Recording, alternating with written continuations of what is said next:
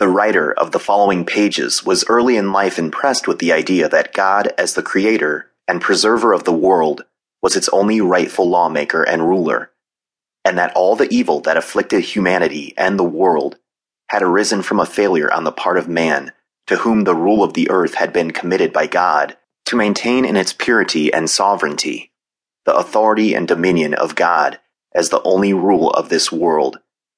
From the Bible, he learned man had sinned against God, that an element of discord and confusion had hence entered into the world, and that the world was out of harmonious relations with God and the universe. This being true, it early occurred to his mind that the one sure and sovereign remedy for these evils was the absolute submission to God on the part of man, and a restoration of his authority and rule in all the domains of the world.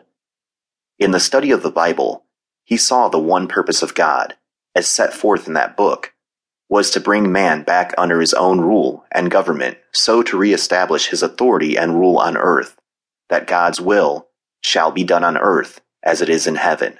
To this end, man's duty is to learn the will of God, and trustingly do that will, leaving results and events with God.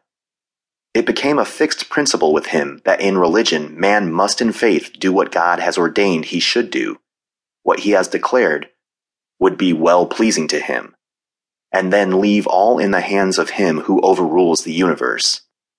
While I failed to see then, as I now see, that religion embraced every duty and every relation of man and molds every thought, purpose, and action of his being, the feeling would creep into my mind that even in political affairs, man should do only what God commanded him.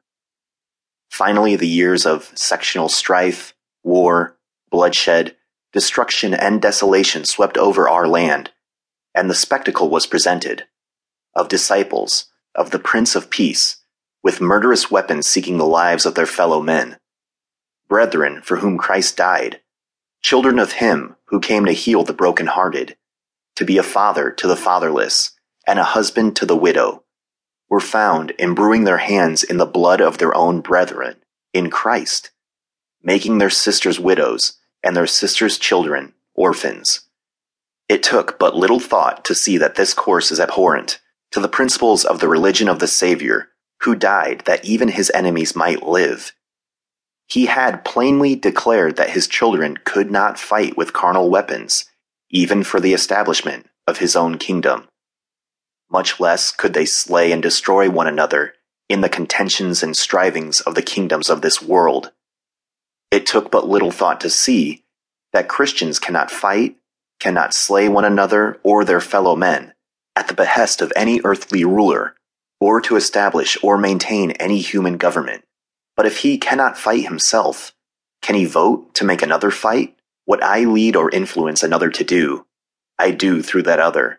The man who votes to put another in a place or position is in honor bound to maintain him in that position, and is responsible for all the actions, courses, or results that logically and necessarily flow from the occupancy and maintenance of that position. A man who votes to bring about a war, or that votes for that which logically and necessarily brings about war, is responsible for that war and for all the necessary and usual attendants and results of that war. But some say, it is a Christian's duty to vote against war and against that which will produce war. Yes, but how can we know which course will or will not bring about war? Many men voted for secession of the State South with a view that that was the only way to prevent war. Some thought separation, as between Abraham and Lot's families, would end the strife that would be interminable within the Union. Others thought, argued, and voted, if the southern states show a united front, there will be no war. If we are divided, the division will invite war. So, they voted for secession to avoid war. With these difficulties, inconsistencies, and troubles lying in the way, I determined to take the Bible, and as a wholly new question, study the origin of human government, its relations to God, to man, to the Church of Jesus Christ, and the connection of the Christian therewith and his duty to it.